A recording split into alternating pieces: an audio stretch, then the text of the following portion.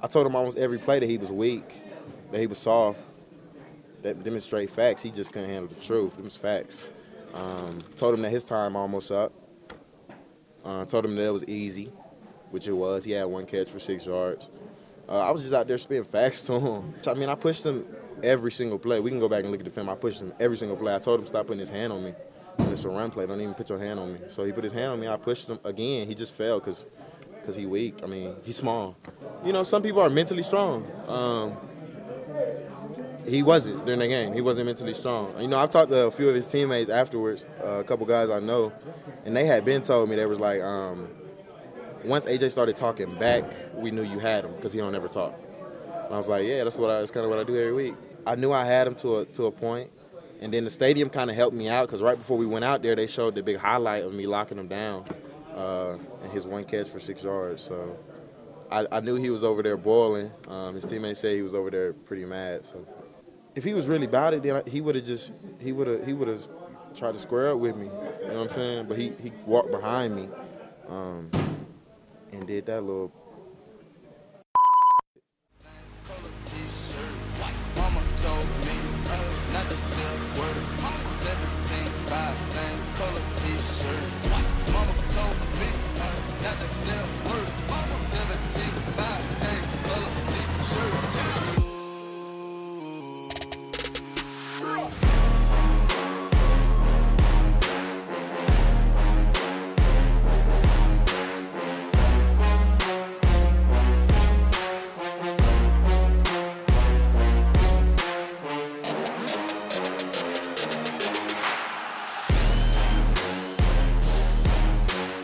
We're here with another episode of Hear the Spear, presented by Knoll Game Day. I'm Ryan Stalder, as always accompanied by my co-host Ethan Vaughn. This week we'll be riding solo, and we'll be talking about the Syracuse game, and we'll be looking ahead to the Clemson matchup, as well as just talking about the state of the program right now. But for now, how's it going, Ethan? Pretty good, man. About as good as I can be in the midst of a 3-5 Florida State season. So I guess you can interpret that however you want to interpret that one.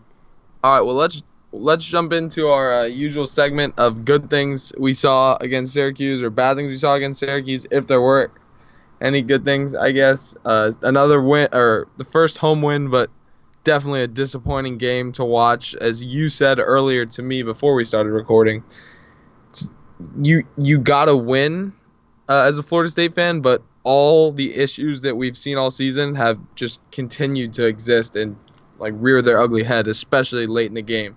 So I'll let you take it over from there. You want to start off with a good thing or a bad thing that you saw against Syracuse? We'll go positive. Started off on a positive note. I think it's pretty, self-explanatory. And the positive note was Cam Akers finally we said finally when he got his first long touchdown run against Duke, but it was finally he combined a big yardage game with a couple long touchdowns and looked like just that elite player that everybody in Tallahassee and everybody that watches him play kind of knows that he has the ability to be. So he finally really just became an elite player and put up an elite type of performance with 199 yards, a couple touchdowns. The only negative you can take away is that over 100 of his yards came on 2 plays, but still, that's hitting. He also fumbled out of bounds. Yeah, I forgot about that on the near sideline on Florida State sideline. But yeah, so those are good. That's a good sign going forward.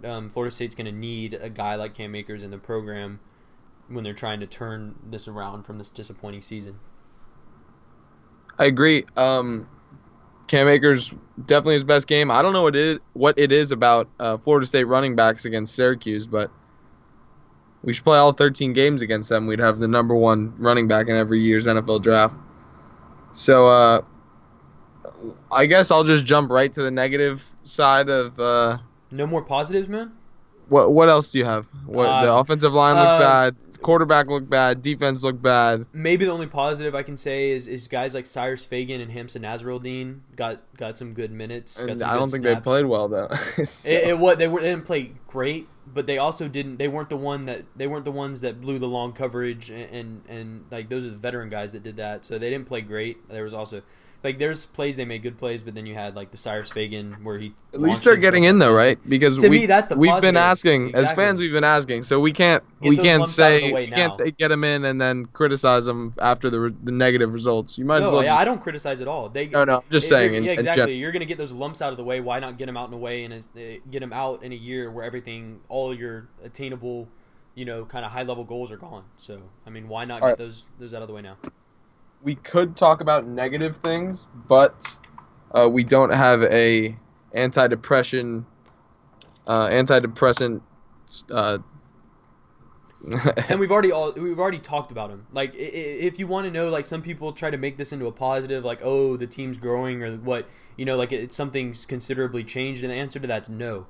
All the negatives you saw and have seen from Florida State pretty much the whole season were present again, right down to the defense almost blowing a lead in the fourth quarter, and they were all still there. The only thing that kind of saved Florida State was missed field goal, and they actually hit on some long touchdown plays. Those are the only two things that really allowed Florida State to win this game. I agree. So until we get an antidepressant sponsor for the podcast, we're not going to talk about this season's negatives anymore. I guess, but what we can do is get into what is quickly becoming my favorite segment, which Logan, our producer, came up with, which you can start off now, which is our accurate or overreaction segment. Okay, the first one we have this week is going to stir up some people. I think it's going to be a interesting conversation, and that one is it better for FSU football? It is better for FSU football if Jimbo Fisher departs after this season. Overreaction or accurate? You want me to start off? You can start it off. I'll preface this by saying I've always been a huge Jimbo Fisher supporter. I got a picture of me and him on my wall right behind me. But I think just for the state of Florida State football program, I think it would be better if Jimbo Fisher were to leave after this season, just to get new blood in. Look at what Kirby Smart's doing at Georgia. Look at what Mark Richt's doing at Miami. Are either of those guys individually better coaches than Jimbo? I don't think so. However, when you have a new coach and you can stir up you can sell a new message at a new place with new people supporting you and new players you're recruiting, I think it's a lot easier to do well, to succeed, than to sustain success, as Nick Saban and Urban Meyer are seemingly the only two people who can do it, and we'll see if Dabo Swinney can do it. Urban Meyer didn't even do it. He lost it at Florida. Well, he lost it at Florida, but he's had like 5 or 6 10-win seasons in a row at Ohio State, so I'll give him the benefit of the doubt.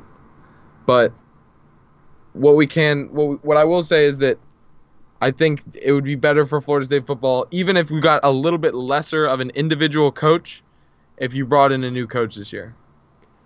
I agree, and I think it's kind of hard to say, like, it's hard for Florida State fans to accept that statement, I think, for a lot of them.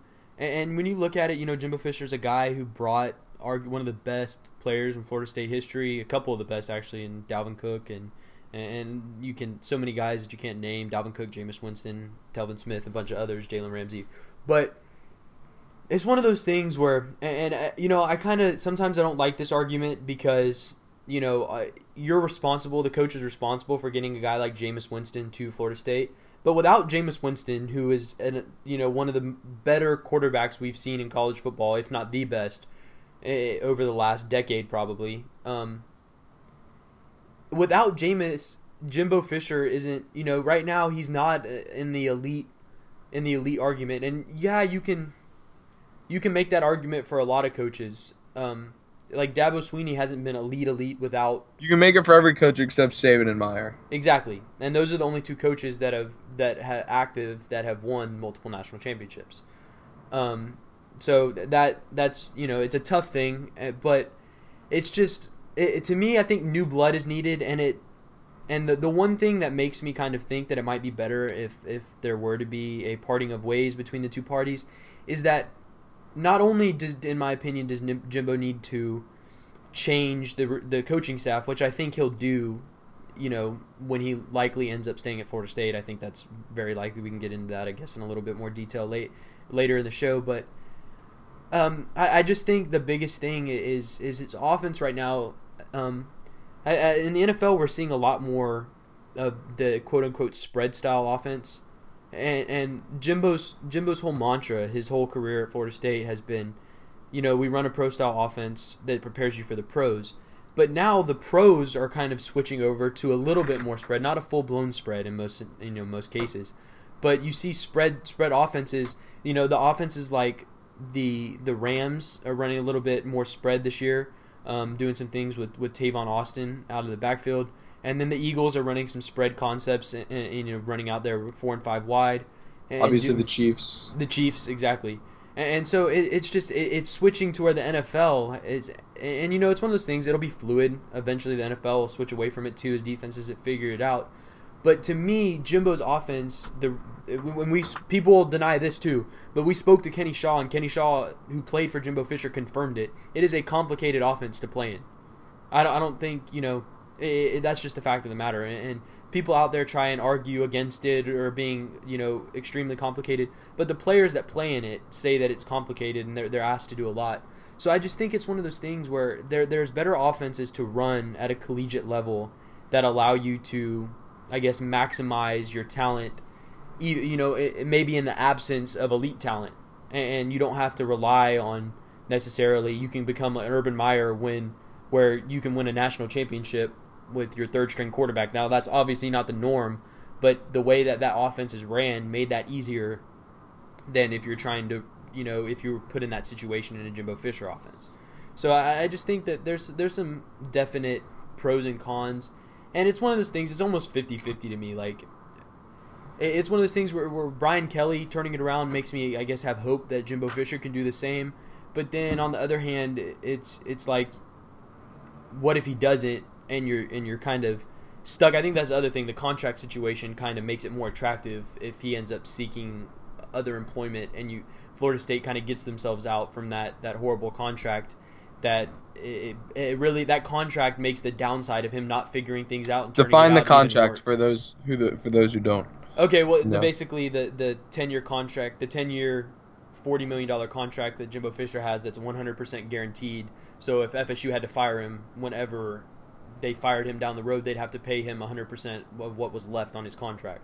So it's basically, it's such a huge financial responsibility that the university likely wouldn't be able to fire him until at least 5 years, maybe more like 7 down the road. So that's one of the things that I think, to me, like, it makes the risk, it makes him staying and not figuring it out even bigger of a risk, because then there'll be no option for him to get outside employment, because no other big-time job is going to come and seek his name or pay him anything near to what Florida State owes him, and you'll be kind of stuck with him no matter what happens. So I think that's the one thing that kind of makes me think if he were to take another job, it would kind of, not only would it allow for new blood to come in, but it would also eliminate the possibility that Fisher isn't able to turn it around and you get stuck with this huge contract and can't do anything about it. All right, do you want to, what's the next, because we're going to come back to Jimbo and when we talk about the rumors to Texas A&M.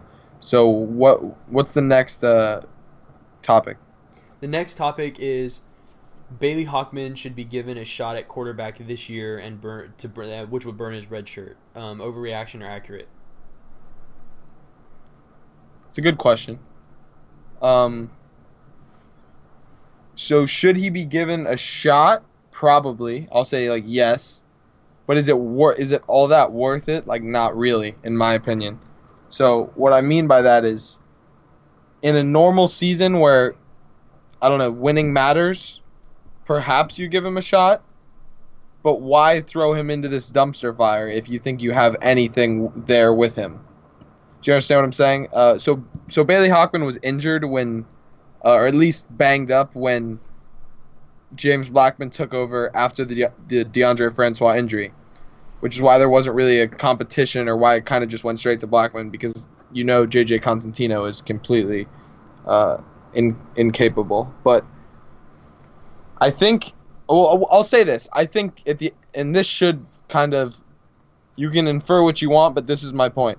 At the beginning of next year, I think there will be a legitimate competition between Francois Hockman and Blackman. And I don't think Blackman at all will have a leg up on Hockman.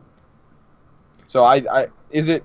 Okay, my thing... Should he play? Yes. Should they burn his red shirt for this season? Probably not. I think the red shirt thing is kind of like a non. I don't know. Maybe in the case of Hawkman it Okay, isn't. so forget the red shirt. Should they throw him into this dumpster fire season? Probably not. Yeah, Forget no, I agree. Because I agree. To me, what we've seen is we've seen the negative effects that being thrown into this fire that is Florida State's offense right now can have on a guy. And obviously, Blackman came out and threw for almost 300 yards against NC State, which has a really, not a great defense. They didn't have a good secondary, but still good defensive line. He hung in there, made some throws against that team, and he looked really good. And I think we've seen him steadily get worse as the seasons went on. Now, obviously, some of that defenses know what he can and what he cannot do, and they've, gained more film and saw what Florida State's willing to run with him out there, which is different than what they'd run with someone else out there, as Jimbo said. They'd given him about 45% of DeAndre Francois' playbook. So I think we've kind of seen those negative consequences. Like I'm not sure what exactly Blackman, like why he's. I think it's like equal parts. I think he might be a little bit banged up. Defenses have seen more on him, as well as he's losing confidence because he's not getting coached well, which is evident in that we saw that on the sideline against Boston College when Blackman came over. And Randy Sanders just didn't look interested at all in teaching or coaching or trying to help. And so I think it's a really toxic situation right now. And I don't think that – I agree with you that I just don't think there's any reason to ruin another young quarterback's kind of mojo or anything, putting him into a situation like this. So I would definitely agree. But I could see also – I see the other side where it might be good to see what you have in Hawkman. But I just think it's an overriding – it's just a bad situation. So I think we agreeing pretty well on these, and then the last one that we have is FSU would be 6-2 or better with DeAndre Francois as a starting quarterback. That's another really good one. So the only way that I feel comfortable doing this is just let's go through the games. So they lost Alabama with Francois. Yeah, that's an I think L. 0-1. Second game, NC State. I think they definitely win that game. I agree. I think they lose one of. I think they. So let's just go in order. So I think they lose either like. I think they still have a decent shot to lose to Miami. Still, I think because Blackman. Okay, Blackman. That's the one to me that where I think that might have been the loss. I don't think they lose to Louisville. They definitely beat Wake Forest. Still, they. I think they beat Boston College. I think they beat Louisville and Boston College. Yeah, I agree. And I think to me the reason that the Miami game is the one that they might have lost is because some of those throws and plays that Blackman made down the stretch, I'm not sure if Francois makes, especially. Oh yeah, but I think definitely. But there's other areas where you do pick it up. Florida State capitalizes in the first half when they got nothing out of dominating. That's true. But then why do you think that that's the game they lose? Other than just, I'm just saying, like, other than just thinking if you replay that game somewhere.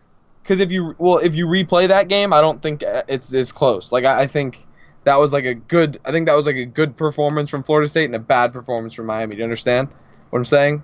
Because I mean, I agree and disagree. You have to avoid just like last year if FSU played Clemson 10 times. I don't think Clemson was only 2 points better than Florida State.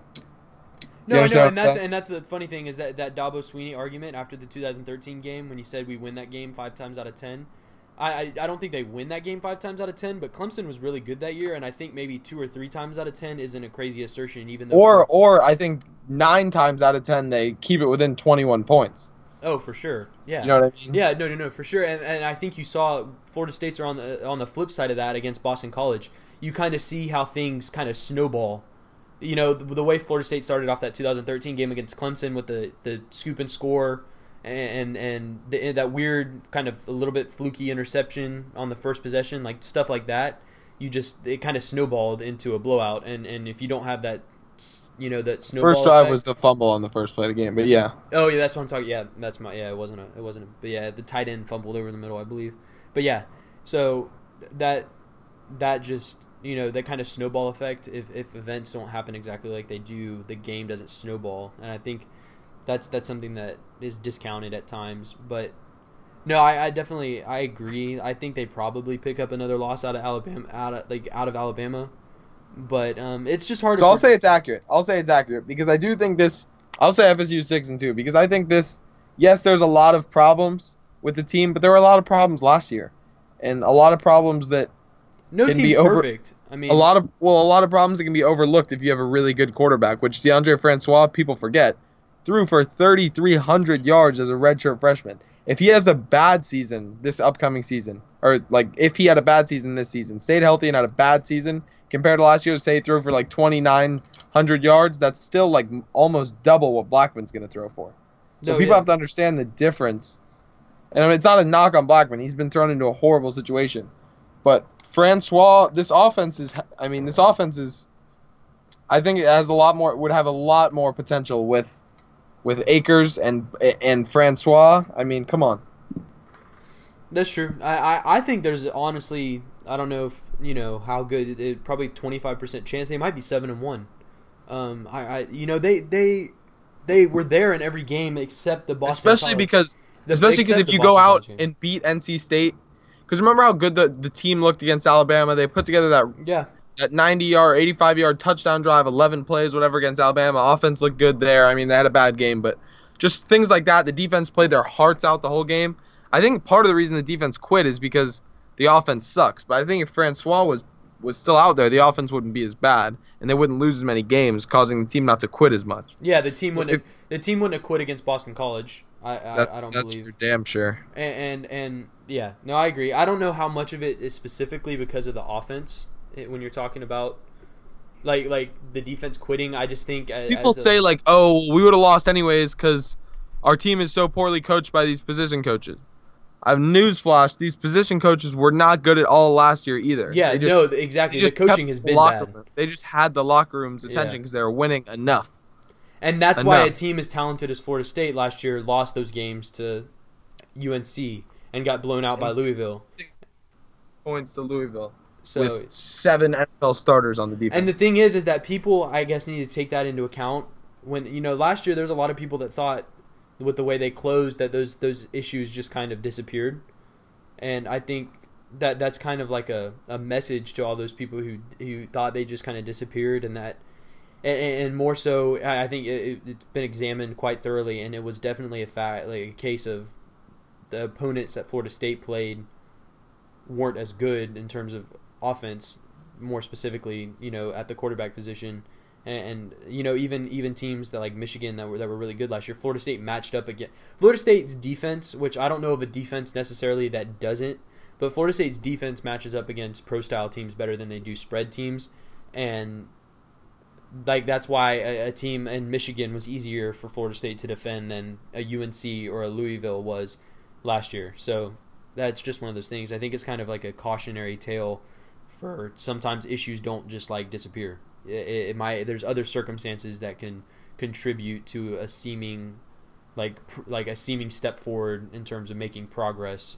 So I don't know. It's just it's an interesting thing to debate, and I think Florida State there's a chance they could be 7-1, and to me that really hinges on if you're going to include like, are you going to say that the butterfly effect causes things to happen differently all the way around? If you have a different season, you might not have injuries to Auden Tate and Keith Gavin and your offensive linemen like Landon Dickerson, or if you just think that everything happens the same and you implant Francois in there. To me, if you have a couple fewer injuries, you're probably 7-1 with Francois, but if you count those injuries all the same, then you're probably 6-2 with Francois. I agree. Okay, so what's your next topic? Because I know that was the last for this segment. Thing I think we need to hit is really just Jimbo and the Texas A&M rumors, and this is going to be, I think, pretty short because I think we're both going to call kind of BS on it. We could dispel these pretty quickly. Yeah, I don't see any reason. I don't know. You can tell me. Other than the only positive I can think of from Jimbo Fisher's point of view as to why he would leave Florida State would be just a fresh start and the ability to build something again instead of trying to rebuild something that's broken. And I don't see any other reason you leave. Do you want to do positives and negatives as to pros and cons as to why Jimbo would leave? I only see, if you want to do it that way, I only see really one positive for him. To me, I don't see any other reason than to like that new start, because there's the whole family aspect, which I don't want to really get into the nitty gritties of the divorce, but like Jimbo's son is the quarterback, the starting quarterback at North Florida Christian. They're going, in the state playoffs. He's established there, playing well.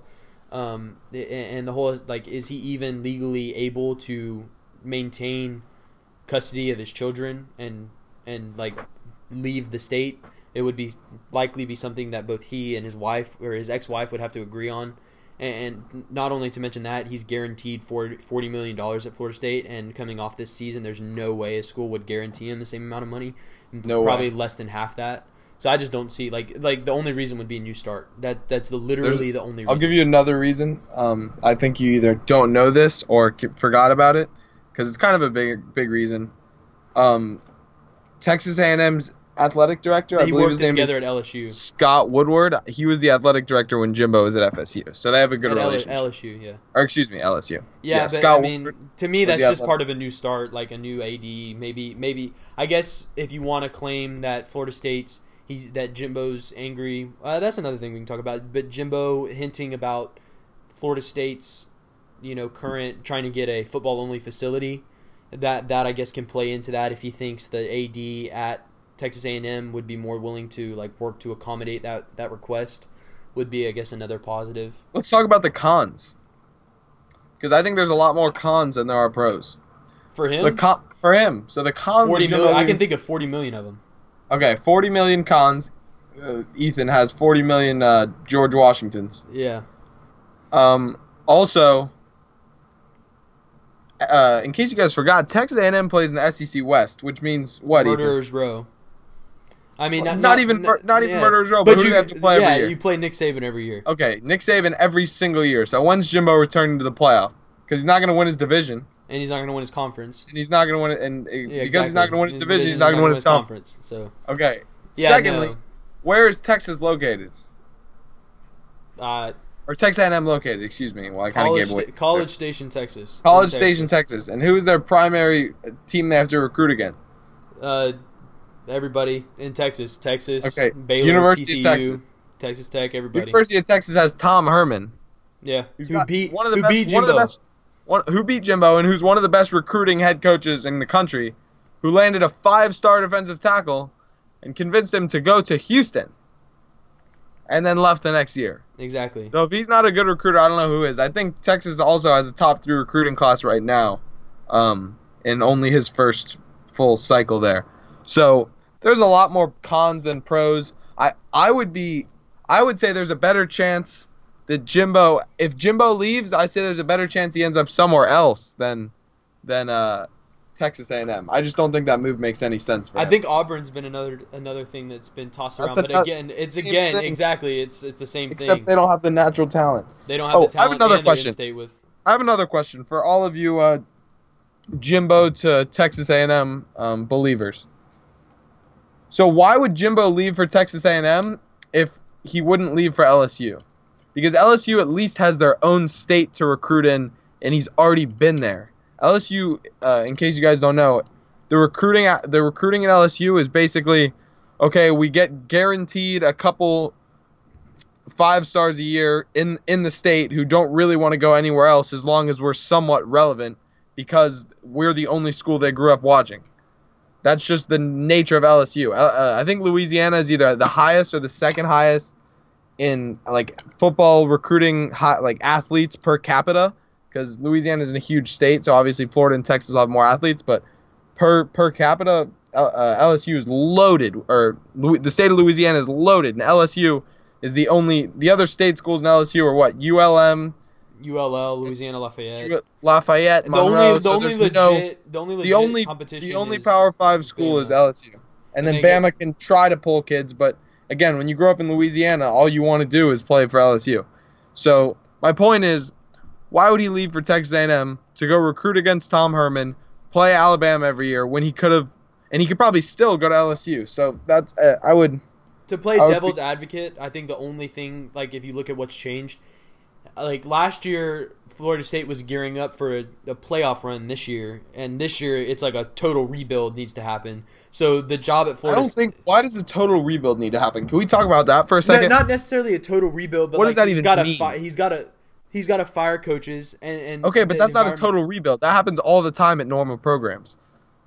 No, I know. But like from a Florida State point of view, it has changed. Like he has got to fire coaches. He's got to bring in, like last year heading into this year, he was super comfy. You know, No, I agree. I agree. It's just not as comfy going forward, but still, it doesn't override. Like that's the only thing that's changed that would have made him say no to LSU and yes to Texas A&M this year. I still, like I said, we don't think he's going, and I think that if he, I don't think he'd say yes to Texas A&M if he had said, like, because he said no to LSU last year. I think it's an indication of him wanting to stay in Tallahassee. All right, the last thing I want to do here, Ethan, is because this season is kind of in the can. Let's talk quickly about what do you think FSU has the potential to do next season, because let's assume Francois will be back. At the beginning of the season, I thought perhaps Blackman might be the starter next year. It seems people like him a little bit better, and he might be a better teammate. But at this point, I really don't see any way that Francois isn't the starter next season. I agree. Okay. I think does the offensive let's just go quickly. Does the offensive line get any better? You have Bavion Johnson at starting center, who's supposed to be talented. You have Juwan Williams at left tackle. You have, or Josh Ball potentially. You have Ball and Williams at the tackles, most likely. Maybe. Landon Dickerson at guard. That could potentially be a really good offensive line, right? And the biggest thing is quickly. Exactly. The biggest thing is just who's the new coach. Are they going to get more out of those guys? I think that group. You have to assume they will. You have to assume a new coach will get more out of them. That group is more talented than this year's. Yeah, for sure. Okay, let's go to running back. So you're absolutely, in every sense of the word, stacked at running back. Yeah, even if somebody transfers, you're stacked. Yeah, no, you're good there. Any way you slice it, you're stacked. Receivers is kind of a big question mark, honestly. Yeah, because you're gonna lose Tate. let's assume you lose Tate and probably maybe Nooney. Yeah, maybe Nooney. Either way, so There's let's not just gonna be assume, much experience for there. argument's sake, you lose Tate and Nooney. That leaves your number one receiver being Gavin. George Campbell is probably like a number 4 receiver again. I would say DJ Matthews starts in the slot. And maybe if you can get Tamorian Terry up to speed in a very quick amount of time, he starts. So I think the receivers are a big question mark, but we can just leave it there, just briefly. Tight ends. So Ryan Izzo's gone, correct? Yes. Okay, right? so Izzo's gone. He is, right? Or no? Yeah, I'm pretty sure he is. Okay. Izzo's gone. Mavin Saunders is not sure. I think he redshirted. But I think that the tight end position. Izzo's back. If he chooses to be, he's a redshirt junior. Oh really? Okay, Yeah. So I'd say the tight end position's like a wash. So Izzo's been starting since what, a redshirt freshman in 2015 then? Yeah, and Okay, so Saunders is a redshirt junior as well. So okay, so the tight back. end position stays the same. You'd probably see Trey McKitty get some snaps next year. Mm-hmm. But other than that, it's, as far as better or worse, it's probably a wash. Then let's go to the defensive side of the ball. Did I forget anybody? No. Let's go to the defensive side of the ball. So D-line, I think you lose a lot. You lose Naughty and Christmas, right? Yeah, I don't see any way they're better. No, they're going to be a lot. And the thing that's scary is they're not even getting that much rush this year. So I don't know where they're going to go at the ends next year. The saving graces next year, they have Kando and Wilson. Yeah. Those number one player Those position. guys got to develop, yeah. Okay, let's go to linebackers. I think you have Dontavius Jackson. Well, quickly, who fills in at defensive tackle next season? So Imey's gone. So probably Wilson and Fred Jones. Wilson and Fred Jones potentially, but you also have you also have the Durden, Newberry twins. The Durden, Newberry, or not Newberry. That's where they're from. Oh yeah, Durden, Taylor. You got Jalen Parks. Yeah, so I think defensive tackle will be all right. It definitely won't be as good as Naughty and Christmas, at least at the beginning of the season, until Marvin Wilson comes into his own. Then he could potentially be better than both. And shed some pounds. Individually, that is. What do you say? He's got to shed some pounds? Yeah, he's got to shed some pounds. I think watching him on Saturdays, he's got to shed some pounds. I think he will. Okay, and then linebackers, what do you think? Dontavius Jackson, Leonard Warner? I think I know they kind of play the same they position. They have to be better. They have to be better with new coaching. Who's the third linebacker? I know Warner and Jackson play the same position, but Warner and Jackson play the same position. I think you got to look for, I guess, Emmett Rice maybe to play that weak side position a little bit. FSU's recruited a lot better at linebacker as of late. I don't know what they're going to do with is Pugh back or no? I think Pugh's a senior. Pugh's a so senior I don't know sure. who's going to. That probably Josh Brown will be that buck position. Will slide in there. Okay, corner. I think it'll be Stanford Samuels and Levonta Taylor outside with either Kyle Myers, AJ Litton, Houston Griffith, somebody snatching up the nickel. Something's got to change at the nickel. Yeah, I think the nickel will be different. But it's potentially a new defense also you have to figure. Yeah. So it might not be the same scheme, so we'll see. Also, then safety. So James and Marshall are gone and Nate Andrews. So that leaves safety, Cyrus Fagan, Hamson Nasruddin. And, some other younger guys. That Becker might get some look back there. Houston Griffith, they'll probably come in and free safety. I don't know. Like, it's hard to say they're going to be better with Derwin, but if they're coached better and they execute better on a consistent basis, they can be at least close to. That's the weirdest thing to talk about. No, I know because they haven't. It's the been weirdest that good. thing because nobody will be as close to talent level as Derwin, but Derwin hasn't been that good. I mean, I would say it's because of the scheme. I guess you could say it's on him, but I think a lot of it has to do with the scheme. Yeah, I agree. So, but that's interesting to give it a look into the next season because I think at this point, I know you and I talked about it. We don't really care what happens because it doesn't affect much. Yeah, exactly. Changes need to be made. Nothing that happens from now on. Like there's a set amount of changes that need to be made, and nothing. I think we still need to make Clemson predictions because we've predicted every game. Okay, I got one quick hypothetical for you because I know you like. Okay, I do like. Do you think that Florida State beats Syracuse if Jock Westpatrick plays? Because he's not a big play type guy. And I like that hypothetical. Do you think that Cam Akers gets as many touches to break off those two long runs that kind of saved FSU offensively? I was thinking about that whenever I heard that Patrick was going to be healthy for Clemson. Yeah, I don't think I'm ready to say Patrick loses them the game. Because I think Akers didn't run as well as he could have on some plays that Patrick would have ran. I don't think Akers hit certain holes and stuff and blocked certainly didn't block as well as Patrick would have.